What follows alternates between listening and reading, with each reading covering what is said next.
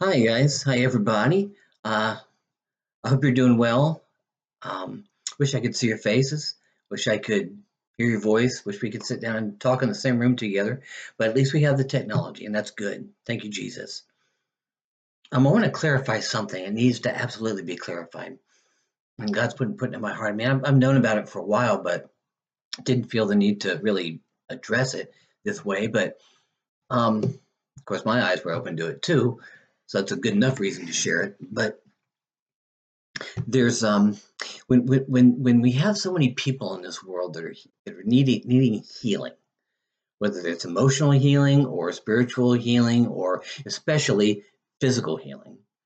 We pray for those things. We don't want people we know, we don't want people we love, we don't want people in the body of Christ or out of the body of Christ that we care about to be going through sickness or cancer or prolonged illness or pain or broken limbs or anything like that or worse. So our natural inclination, especially since we don't know what to do, is to pray for them. That's the compassion. Even though we're humans and we're sinful, we do have a degree of compassion for people. And we don't want ourselves to be in that condition.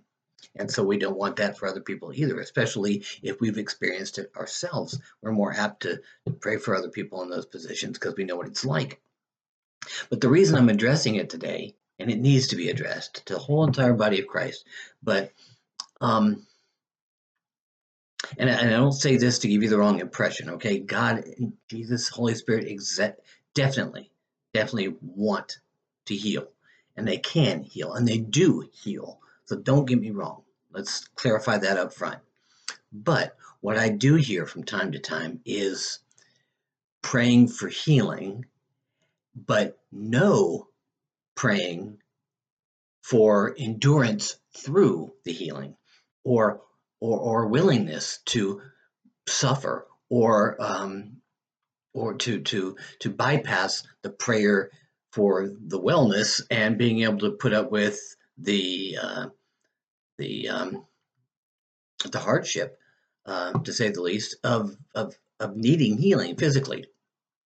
Other ways too, but physically especially. And James talks about this all throughout the Bible. There's plenty of evidence in both the Old and the New Testament that while God does heal and definitely does it, even miraculously at times, we don't want to overlook the fact that many times we wrongly assume that it's always God's will to heal because there's benefit in suffering. Okay, and the reason I want to clarify this, not just to get a full glimpse of what Scripture talks about on the subject, which is important, but also so that if God chooses to put us through a time or a season, short or long, where we have to endure and go through something, and we pray to God, I prayed, I have faith. Why are you not healing me? Why is it taking so long? Well, and now you know, okay? I mean, keep praying for healing because we don't always know what His will is in a given situation. So pray for healing. But at the same time, be very open to not throw a temper tantrum in your heart when you don't get healed at all or in the time that you think you should. There's great benefit in suffering. Hebrews 12 talks about how hard and painful discipline is, but God says it's a form of love. In fact, if I don't discipline you, then I don't love you and you're illegitimate children. So in the same way, if I always heal you, but I don't let you go through some necessary times of physical discomfort or pain or prolonged suffering, that it doesn't have value for your life. So while there are many instances of healing in the Old Testament and the New Testament, I would venture to say there's probably a whole lot more um, to be spoken of and taught, even in our Lord's lips, that talk about suffering when it doesn't go away. So I want to start this by putting your attention, okay? Remember Ecclesiastes. I don't know how many of us have read this, but I'm sure you've heard this. In chapter 3, verse 1, before it goes through a fairly long list of things, because it doesn't mention healing directly, but it says this. It says it first of all, and it says it plainly. For everything, there is a season and a time for every matter under heaven. And this is a book that's dedicated to wisdom.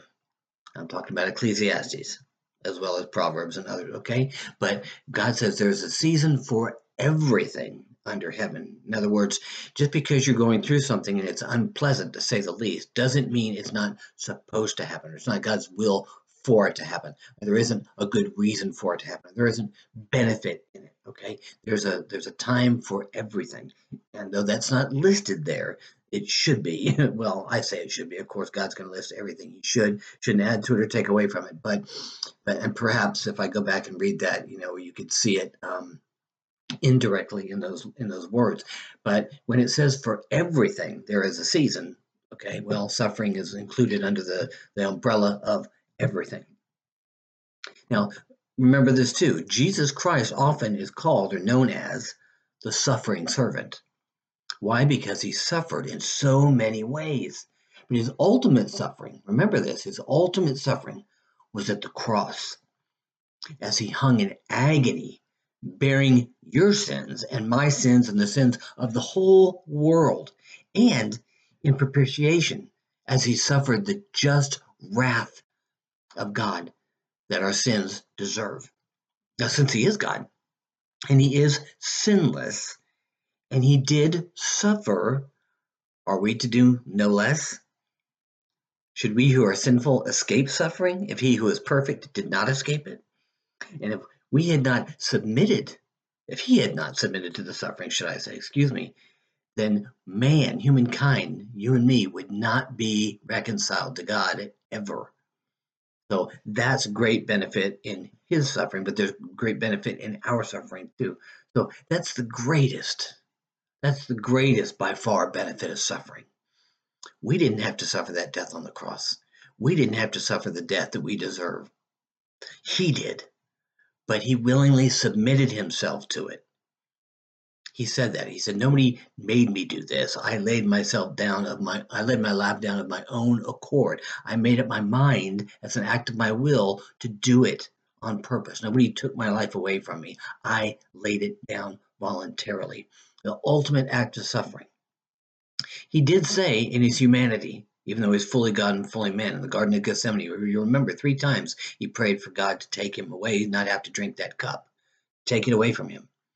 But that was just his human side being scared and fearful and suffering, knowing in advance what he was going to have to suffer, even though we don't often know in advance what we have to suffer. But he knew it.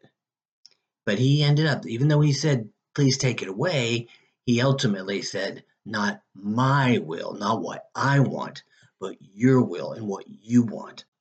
And because he submitted to that, great, universal and eternal benefit came from that. Remember that. Okay? In John 11, verses 1 through 16, you might remember this.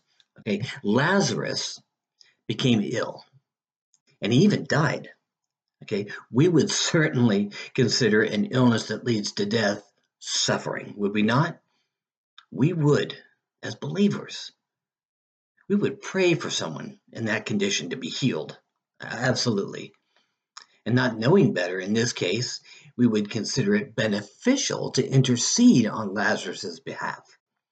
However, the Lord shows us 2 reasons, in this case, why the suffering was the will of God and why it was good. First, Jesus says in verse 4, this illness does not lead to death. It is for the glory of God, so that the Son of God may be glorified through it. That was reason number 1, and that's enough. But then, anytime the Lord is exalted and magnified, it's good. Amen? Second reason, in verse 14, he says, Lazarus has died, and for your sake, I'm glad that I wasn't there. And we can say, in order to heal him before he died. That's what he meant to say, okay? That's what he didn't include in the sentence, but that's what he said.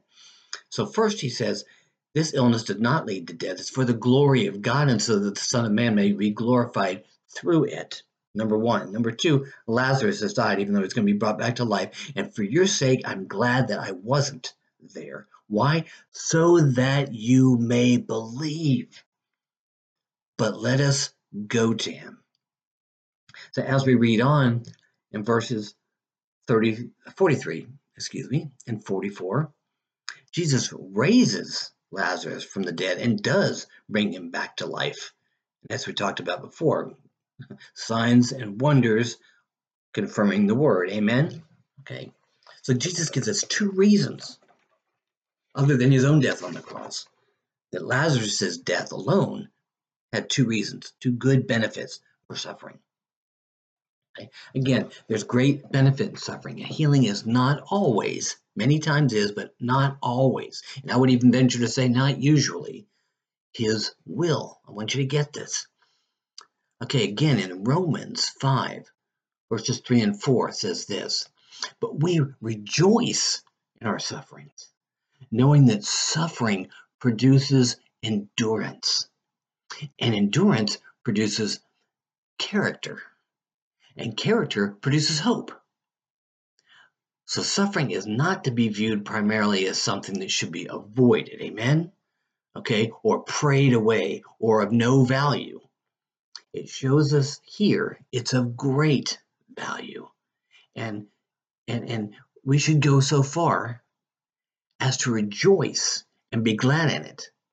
Of course, that's a very difficult thing. That's going to take many seasons to get to that point, but Jesus wants to bring us there, amen? But the point is, there's another reason to show us that suffering has great value. It produces endurance, and that produces character, and that produces hope. Already we've got 5 reasons that suffering is good. Now go back to James that we mentioned in the beginning. Okay, it says in chapter 1 something very similar but stronger in verses 2 through 4. James says boldly, he says, count it all joy, my brothers and sisters, when you meet trials, sufferings of various kinds. Okay, different types. He says, for you know that the testing of your faith produces steadfastness. And he says, and that means an act of our will. We have a choice to will it. We have a choice to decide to let it happen. He says, and let steadfastness have its full effect, that you may be perfect and complete, lacking in nothing. So it's telling us that in order to grow and mature and continually be sanctified and become more Christ-like, which is our ultimate goal and purpose in this life, suffering is an integral part of life, not something to be avoided, not something that's odd, not something that's strange, but something that's fairly common, as a matter of fact. And God the Father shows us in 1 Peter chapter 2, verses 19 through 21, that when we are mindful of him, when we're thinking about him, and we endure unjust sufferings, he sees that as a gracious thing in his eyes. It's pleasing to him. Okay. It also says we've been called to this. Okay. That means we're not only is it something that's not uncommon, it is common, but we've been called to it. It's something we're supposed to eventually have to go through. It says, as Christ suffered and set for us an example, we're to follow in his steps. Since we've been called to this, the Bible tells us, we've been called to suffering, okay? It's normal, and it's part of God's perfect plan. Yes, I said perfect plan, because everything God does is perfect, okay? Therefore, we shouldn't be too hasty to not allow it to happen and to let it have its full effect, not its partial effect, but its full effect. It means we shouldn't pray it away. It means we should actually embrace our sufferings. I know those are like 3 words that should never be in the same sentence almost, okay? But it says we should embrace our sufferings. James says rejoice in our sufferings, because without them, we won't they won't produce steadfastness. We won't have endurance. We won't have hope. We won't have character. And that's part of becoming more Christ-like. That's part of being sanctified. So it's got to happen. Okay, again, I can think of in Acts, okay, in it's chapter 5, verse 41. It tells us that after some of the apostles suffered beatings at the hands of the Pharisees, the word says they left the presence of the council, rejoicing that they were counted worthy to suffer dishonor for the name of Jesus Christ. But not to suffer dishonor, but in that suffering, in that dishonoring, includes humiliation and beatings that they didn't deserve. Okay, they were unjust sufferings. It says it's a gracious thing when you endure unjust suffering, because Jesus did the same thing. And like I just said, we were called to it. Okay, so these things are normal; they're not abnormal. Suffering is it's a godly means of purification also. Okay, Titus 2:14. It's referring to Jesus, and it says, who gave himself for us to redeem us from all lawlessness and to purify for himself a people for his own possession, who are zealous for good works. We also read this in 1 Peter 4, verses 1 and 2 say this. It says, well, let me say it this way, okay? I'm going to say it out of quotes, I guess, but it says, since therefore Christ suffered in the flesh, arm yourselves with the same way of thinking. That means have the same mindset, think the same way, okay? Since Christ suffered when he was in the flesh, while we're in the flesh, we are going to suffer also.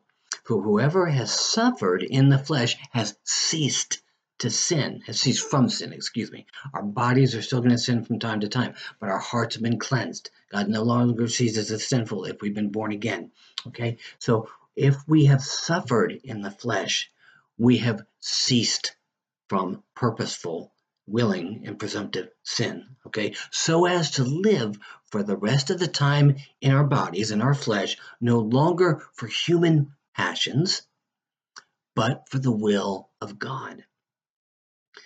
Suffering enables us, brothers and sisters, to die to the flesh and live for God. This is the right mindset. And it was Paul's too, when he had God's perspective. He says for us not to lose heart when these things happen, okay?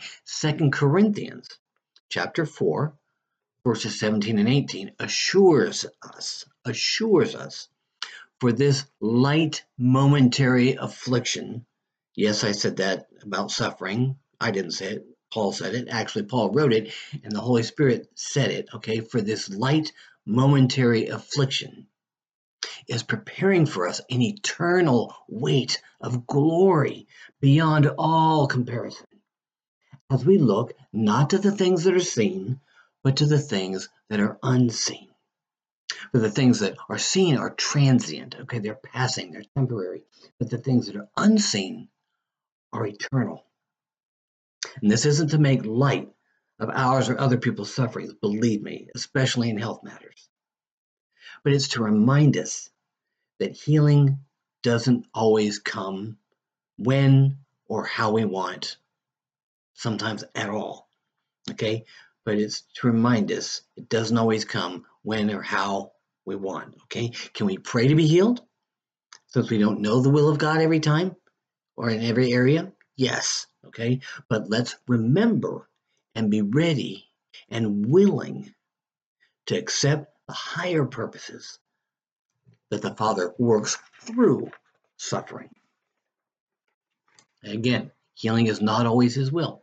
In 2 Corinthians 11, verses 23 through 28, Paul lists many of his sufferings, okay? Again, not to make light of anything we go through, but to put it into the right and healthy, godly perspective, okay? The brevity and the lightness of our sufferings. As Paul said, a light, momentary affliction, okay? He says about himself, he reminds the other saints, the new believers, he says, he endured far greater labors, far more imprisonments, with countless beatings, and often near death. He says, 5 times I received at the hands of the Jews the 40 lashes less one. It means he got whipped 39 times at one occasion and did that on 5 separate occasions. Then he says, 3 times I was beaten with rods. Once I was stoned. 3 times I was shipwrecked. I spent a night and a day adrift at sea. Can you imagine all night and daytime clinging onto a piece of wood while you're floating around in the water? It's in the sea. Oh my gosh! And three times that happened to him. And he says, on frequent journeys, long journeys on foot, in danger from rivers, danger from robbers, danger from my own people. Amen to that. Danger from Gentiles, danger in the city, danger in the wilderness and the animals, danger at sea, danger from false brothers. And in a way that hurts more than physical suffering. He said, in toil and hardship, through many a sleepless night, in hunger and thirst, often without food, in cold and exposure. He says, and apart from these things, he says, there's the daily pressure on me of my anxiety for all the churches that I'm trying to establish and mature in Christ and teach them. That's a lot of suffering, brothers and sisters. That's a lot of suffering and a wide variety of suffering. We would complain probably about one. He's been through all this, and he's calling it a light momentary affliction. That's because he sees it from God's perspective, not from the here and now, not from myself, okay? Yet in that variety of sufferings, yet in the very next chapter, his same letter to the same people, he admits this. He admits to praying away a persistent, nagging, difficult, even vexing, what he calls a thorn in the flesh.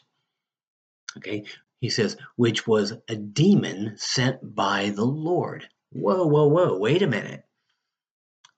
God sent a demon to be a thorn in the flesh to Paul? Yes, he did. But he had a purpose in it. Suffering. And why? He says, because it gave him a great revelation.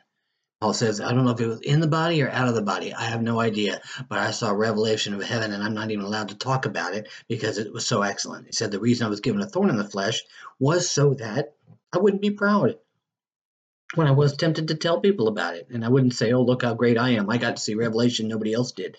That's the way knowledge does sometimes. That's the way the human heart wants to do. We always want to see ourselves as better than other people. Why? So we can not face our own sin. But anyway, when he did this, he said, I prayed it away. 3 times I asked the Lord to take this away from me. And God said, my grace is sufficient for you. My grace is enough for you. Because my power, God says, is made perfect in your weakness. And then Paul goes on to say after that, oh, that's the case, then I'll brag about my weakness, because he's happy about that when he understands why. And God is not trying to inflict something upon Paul, but when we're weak and we don't try and do things ourselves, we don't depend on ourselves, we realize how finite and futile most of our efforts are, then when we're weak, we depend on God, and He is empowered by our weakness to have more of His full weight of power and grace come in and work and be sufficient when ours is miserably lacking. So that's a good thing, and that's because of suffering. When we not see His power, we will not see His power or see its perfection if it leaves us. There will be no need for His grace. And isn't that what brought us into the kingdom to begin with? Absolutely. Again, let's remind each other, healing is not always His will. Now let's be honest with ourselves, okay? Concerning at least the possibility, let alone the probability, that at times our sufferings are brought about by us, right? Yes, Yes, absolutely. Okay. By our disobedience or by our own sins. Okay. What does it say in Hebrews 12:3 through 11? That's the one you should read. It talks about the fact that discipline is a form of love. And suffering, if it brings about the perfection of Christ and gets us ready to enter into the kingdom of heaven and make us perfect so we can dwell with the Father for all eternity, that's a benefit. That's a good thing too. Okay. Um, this verse, okay, these verses, it's a gem, it's a treasure. Okay, it's a treasure of truth, is what it is. Okay, it reveals Jesus's outlook on suffering. Jesus's outlook on suffering, not ours. Jesus' outlook on suffering when he himself endured it. Okay, it reveals God the Father's reasons for allowing us to sometimes experience it, for discipline, it says, for love, for righteousness. Okay, and it reveals what our outlook on it should be. It's not always health, for sure, and it isn't. It doesn't mention it here at all. To tell you the truth, it doesn't mention health here at all. But it's the same principle. Okay, but health issues certainly fall under the category of suffering. Amen. Yes, amen. Okay, these verses may speak to you directly concerning difficult times in your life, past or present or future. Okay, they say this: consider him. Consider Jesus, who endured from sinners such hostility against himself, so that you may not grow weary or faint hearted when similar things happen to you. He says, in your struggle against sin, in your enduring suffering, okay, you have not yet had to resist to the point of shedding your blood. And have you forgotten the exhortation or the urging that addresses you as sons? That means born again believers, sons and daughters of God. Okay, we're not children of God until we've been born again. We're creations of God. And the world sometimes says, "Oh, we're all children of God." No, that's not what the Bible says. The Bible says we have to be adopted into His family, and we become His. He gives us the right to become sons and daughters of God. Okay, we're His creation, but not sons and daughters till we've been born again. Okay, so He says, "My son, do not regard lightly the discipline, or we could say the suffering of the Lord, nor be weary when reproved by him. For the Lord disciplines, or the Lord allows sufferings to come into the lives of the ones he loves. And he chastises every son or daughter whom he receives." Then he says, it's for discipline, or it's for the sake of suffering that you have to endure. He says, God is treating you as sons and daughters. Okay, if you're born again. If not, he will use it as he did me many years ago to draw you to himself because he's so good.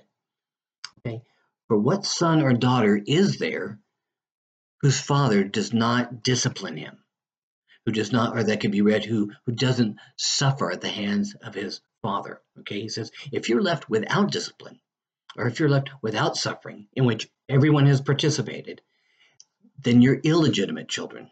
Okay, you have not been adopted into the family because you have your sons and daughters of God. He's going to discipline you. You're going to have to face suffering. It's a normal part of life. But if you're not facing it, you're not his sons. If you are facing it, doesn't mean it doesn't mean you automatically are his sons, because it's a human condition to suffer, especially as a result of sin. But he's saying here, if you're my sons and daughters legitimately, then you're going to have to face discipline. And sometimes you're going to have to suffer at some point, at some points, I should say, in your life. He says, besides this, we have had earthly fathers who disciplined us or made us suffer, and we respected them. He says, shall we not much more be subject to the Father of spirits and live? For they, our earthly fathers, disciplined us or made us suffer for a short time as it seemed best to them. But he, the Father, disciplines us or makes us go through periods of suffering for our own good, that we may share his holiness. And that's what sanctification is about. That's what Christ-likeness is about. No matter what other thing you want to worry about purpose in your life, your purpose is becoming born again and being sanctified, becoming Christ-like. That's it. Nothing else really matters that much. It's secondary or tertiary. Because for the moment, all discipline, all suffering seems and is painful rather than pleasant. But later, it yields the peaceful fruit of righteousness to those who have been trained by it, those who have allowed it to happen, those who have not fought it or spent time praying it away, those who have embraced it, those who rejoice when it happens. This is all biblical, friends and brothers and sisters. Now, while Jesus, let me tell you this, okay? While Jesus loves to bless and loves to heal, and there are many, many examples in the Word, both Old and New Testaments, we got to keep in mind that to be healed physically or otherwise is not always, or even usually, the goal of suffering in our lives. In 1 John 5:14 and 15, there's a wonderful promise to us if you're a born again believer. Okay, it's a wonderful thing. It says, and this is the confidence that we have toward him, that if we ask anything according to his will, he hears us. And if we know that he hears us in whatever we ask, again, talking about born again, adopted in the family of God believers, people that had a baptism, dying to their self, okay, all of that, okay, that if we ask anything according to his will, he hears us according to his will, okay? And further, if we know that he hears us in whatever we ask, we know that we have the request that we have asked of him. Okay, so get this, we can seek him out for his will, and we should. But if for whatever reason we don't or can't seem to hear from him, we should be willing to endure and even rejoice, at least in our hearts, the sufferings which come our way. Now, let me share with you something really. Well, let me see. If this is what I want to go to, and I guess I do. Okay. This has to be said. This has to be said. Okay. Well, let me bring it up this way. Okay. In the Old Testament verse, there is a verse. Okay, and in the New Testament, the same verse that refers back to the Old Testament one. Okay, because it seems to be the go-to verse. Okay, of all the believers. Okay, pastors, lay people, elders. Okay, whatever. Okay, it seems to be a go-to verse that just automatic. Okay, trust me. And if you're a believer, you understand. You've been to church, you'll understand. And I'm guilty of it too in the past. Okay, but now I know better. Okay, it's the scripture of many, okay, good, Bible believing, God loving Christians, even to this day, friends, even to this day, okay? But it's wrong not in what it says, but in how we interpret it, and how we quote it, and how we apply it. And that's major. Okay, I'm not chastising anyone. I'm just saying we need to understand this. Why? Because it's so important in the context of suffering, because suffering is painful and hard and difficult and sometimes gut wrenching for us or for other people we love. So it's got to be understood. But this verse, well, two verses, but they both say the same thing, and one in the New Testament refers back to the one in Isaiah. So they're the same verse, same identical scripture. It's got to be applied rightly, and it's not being applied rightly at all. And I think there's a danger to that for sure. Okay, when it's wrong when we quote it or speak it, it's wrong when we believe it, especially, and it's wrong when we try to apply it. Okay, I said I've done it in the past. Okay, I was learning, and so are these other people. Okay, I didn't know, I believed it.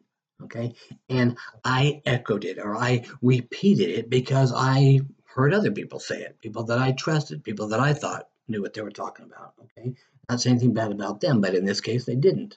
Okay, so it's wrong for me to repeat it if I don't understand. That's not always right either.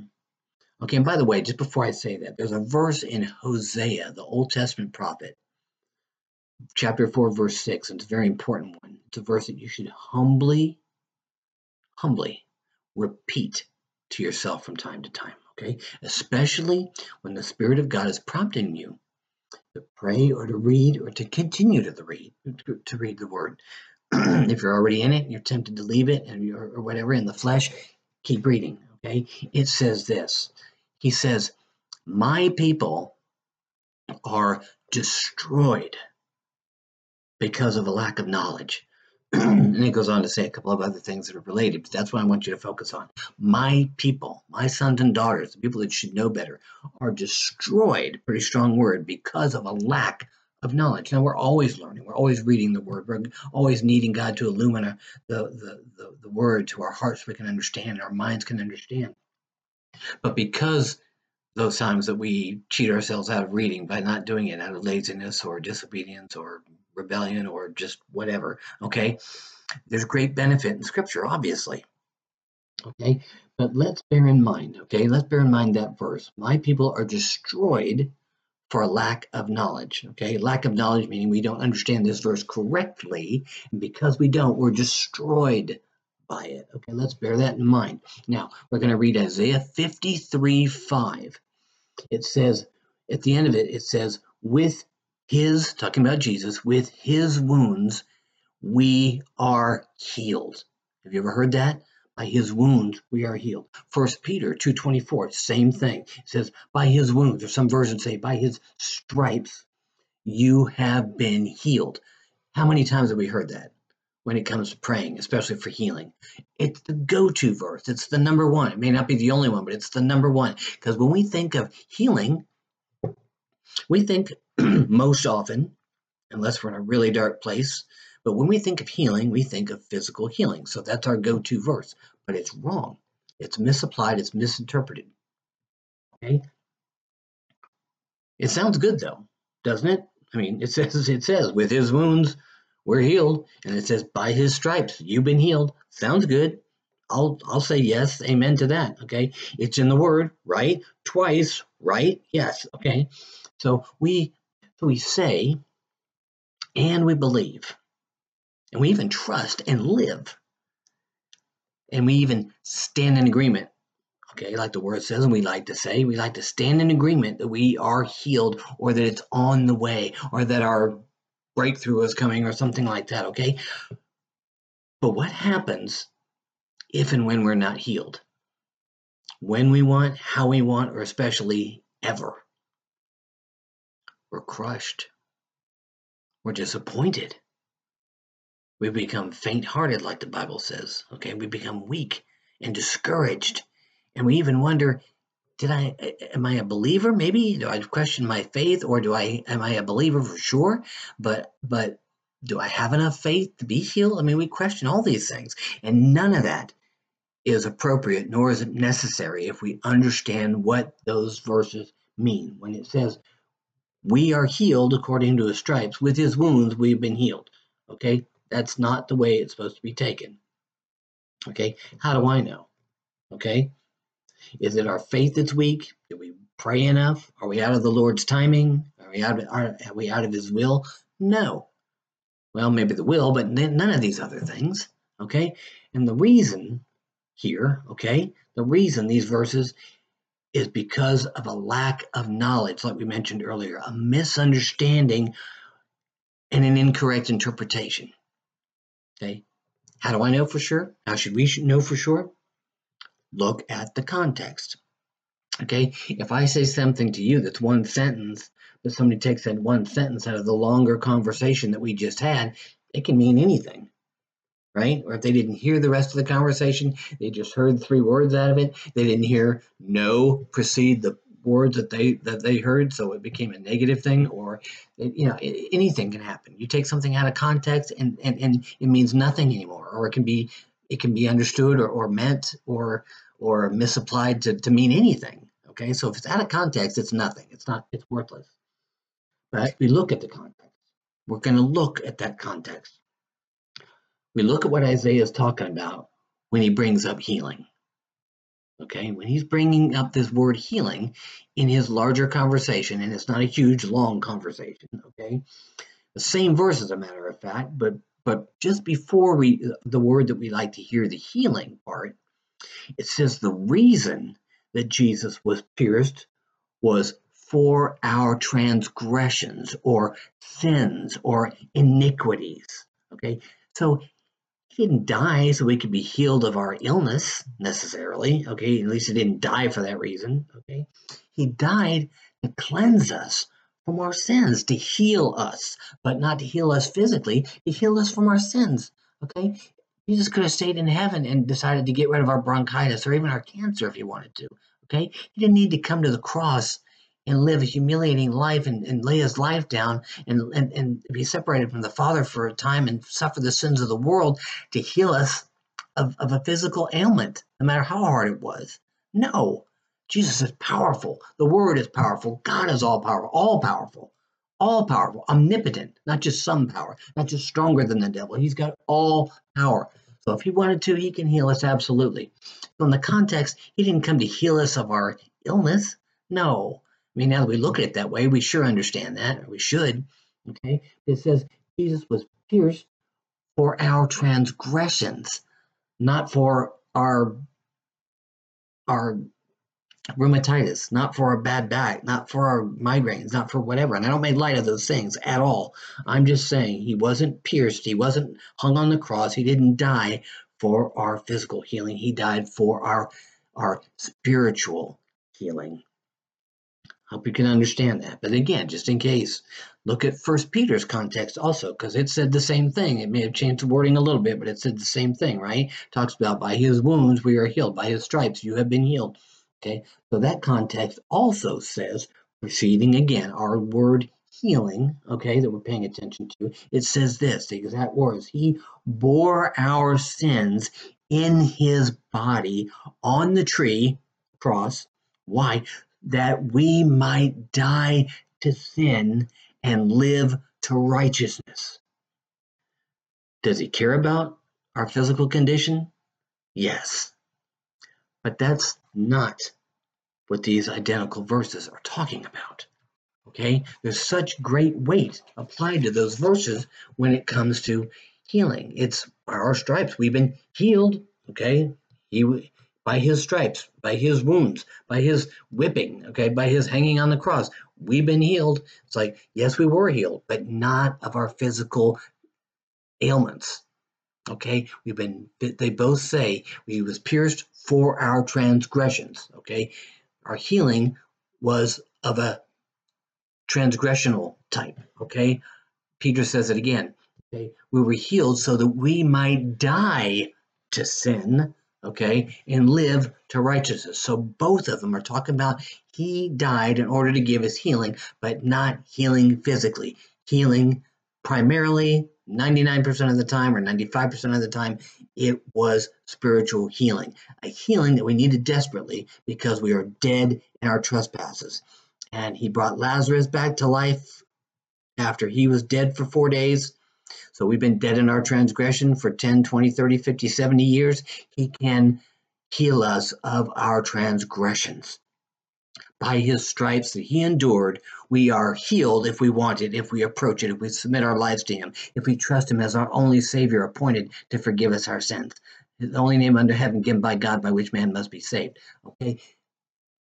Physical healing is not applied here. Does it happen? Yes. Did it happen? Abundantly. Does it still happen? Yes. Does it happen miraculously? Yes. I'm not a cessationist at all. Okay. But what I'm saying is we've got to understand and not misapply those scriptures. But more important than that, we need to understand the weight of our depravity, of our sinfulness. As much as we want to be healed of our sins, as much as we want to be healed of our illnesses or whatever it may be. That's only temporal. Paul said, light momentary affliction now for an eternal weight of glory later.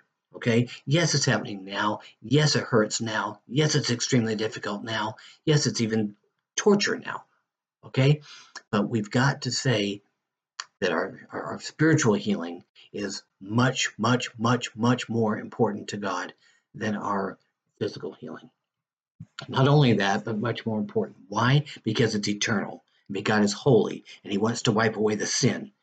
Okay? If you're perfect in his eyes, but you're sick, that doesn't matter to him so much as far as you being sick in front of him. Okay? He can cure you of that, but that's not sinfulness. That's not abhorrent to him. That's not awful to him. That's not an offense to him. That's not a stench in his nostrils. Okay, but what is sin, and he's got to deal with that. So Jesus died on the cross to heal us of our sin and our transgressions, not our physical healing. And finally, this is a perfect place to remember or to know or to become acquainted with and grasp and fully understand and make personal. Okay? He is beautiful, and they are beautiful, brothers and sisters, and excellent, and they are excellent.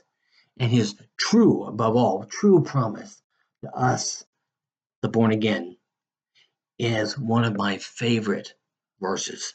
I didn't pick it because it's my favorite. I picked it because God brought it to my heart. Memorize this. Romans 8:28. Pretty easy to remember. Romans 8:28, and it says, "And we know, believer, that for those who love God, all things work together for good, and for those who are called according to his purpose." Amen and amen and amen and amen and amen. Okay? God bless you. And I hope this blesses you. And it will, even if you don't think about it that way, because the truth always blesses. Okay? Let these words bless you. Let them sink into your heart. Listen to them 5 times if you have to. Okay? I love you. I love you. Can he heal you? Yes. Will he heal you? Maybe, maybe not. I don't know. Okay? But the important thing is, he died for our transgressions. By his stripes, we've been healed of our transgressions, of our sins, of our iniquities. And that is a weight of eternal glory. God bless you, even now, in the hearing of these words. Praying for you. Bye.